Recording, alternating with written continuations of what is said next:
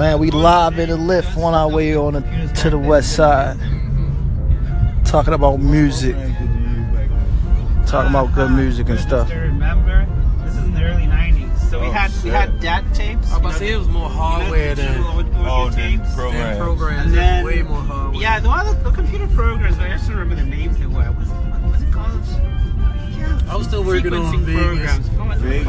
I was still working on Vegas back then. Yeah, I forgot what they called. But I remember we moved from using first like VHS tapes for recording, and then the DAT tapes with these tiny little cassette tapes you could record onto. So how did you master the music? Basically running it through. You could do it in the computer. Oh, running it through the board. Yeah, we had the board, we had the computer, and so on. But I mean, to record the audio files, you do on the tape, on the DAT tape. So these tiny little cassette tapes. We do a DAT. Yeah, they somebody can hold that did a lot of business on DAT. nice, We do the floppy disk, and then we do now. The DATs were more of a physical media. That it was. Yeah. It just got outdated because it was like the advanced cassette. It was an advanced cassette tape, basically. Yeah, it was. It was a very high-end cassette tape. Very high-end, but a bit thicker than the regular cassette tape. But it was only for studios because they never made any type of outboard equipment for consumer grade people. No, it was really expensive. It was like maybe a DAT player ran like $800-900 back then. Or even more. Maybe more than that, because Tascam had the highest grade ones out. Yeah, they were running about $2,000, and that was way out of box for anybody consumer-wise. Like you had to have a budget, really working on projects. That's crazy. Now you can send it through iCloud. Yep. Now you can just record to hard disks. Right. You send a file. I mean, even hard disks getting played off. Yeah, nobody even has hard disks anymore outside of a portable hard drive. Right. But outside of that, everybody's sending everything on the cloud, storing everything. Yeah, on the cloud. But you can store on the cloud, but you always have to have your backup. Right? Because I remember losing all my photos from Kodak Gallery. They used to have this Kodak Gallery thing. You could store all your photos online. I had like years of photos on there, and then I hadn't been there for a while. And then they'd sent an email saying they're gonna shut it down. I didn't get the email. I lost everything. Yeah, that's the difference. You definitely got back everything. Oh yeah, you can't depend upon the cloud. You gotta back up everything. Yeah, especially if you're doing like, if you guys are into bitcoins, but if you're Bitcoin, you can't just cryptocurrency. Yeah, you can't rely on regular wallets. You gotta have your own offline secure wallet. Right. You got something in Bitcoin?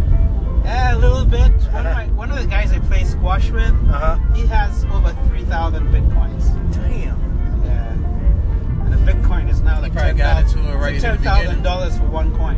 Right. He started buying them like when he started buying them when they were like $10 a coin. When nobody thought they was gonna do anything. Yeah, no one thought anything of them. Yeah, they thought it was a pyramid scheme. Yeah, no one thought anything of them. Now everybody wants to get it. Litecoin. It's too late now to get it. Yeah, no, it's not. It's not. I mean, just for average people. But $10. No, it's not. Man, $10,000. No, it's not. They got more one of my cryptocurrencies. friends You gotta start off with 10,000. That's what he's saying. Like, well, a Bitcoin now is about $10,000. but there's other new cryptocurrencies that are coming out now. Yeah, you can get a piece of the coin. Yeah, but you can also buy the other coins, not the Bitcoin. Like one of my friends is a trader back in Uganda.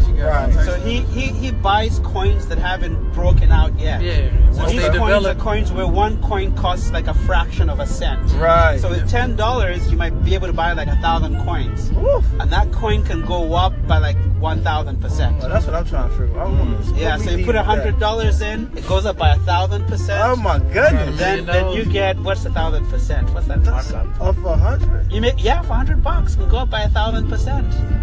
Yeah, because the coins are like 0.000 something dollars, real cheap, and then all of a sudden the coin can just start shooting up. Yeah, so it's still not too late to get into the game. You just need to be a bit smarter. You don't really have to do bitcoins because the bitcoins are not going to go up like that anymore. Yeah, they got to stable. Nah, they're not going to go up like that. Not anymore. They'll go up, but more gradually. Too many people trying to get it. It's those alternate coins that are. And they're not making any more bitcoins, right? No, bitcoins were capped. I mean, they are. They're mining them. So if you have a lot of computing power, you can mine your own coins. Make a mining. So they haven't got to the cap yet. There's a certain limit that they plan to get to, and once they get to that limit, they're not going to be any more mining. So then the coins will then start becoming more expensive because they're rare. Right. Yeah. Woo! That was I would want to find out. Spit Talk, more than hype.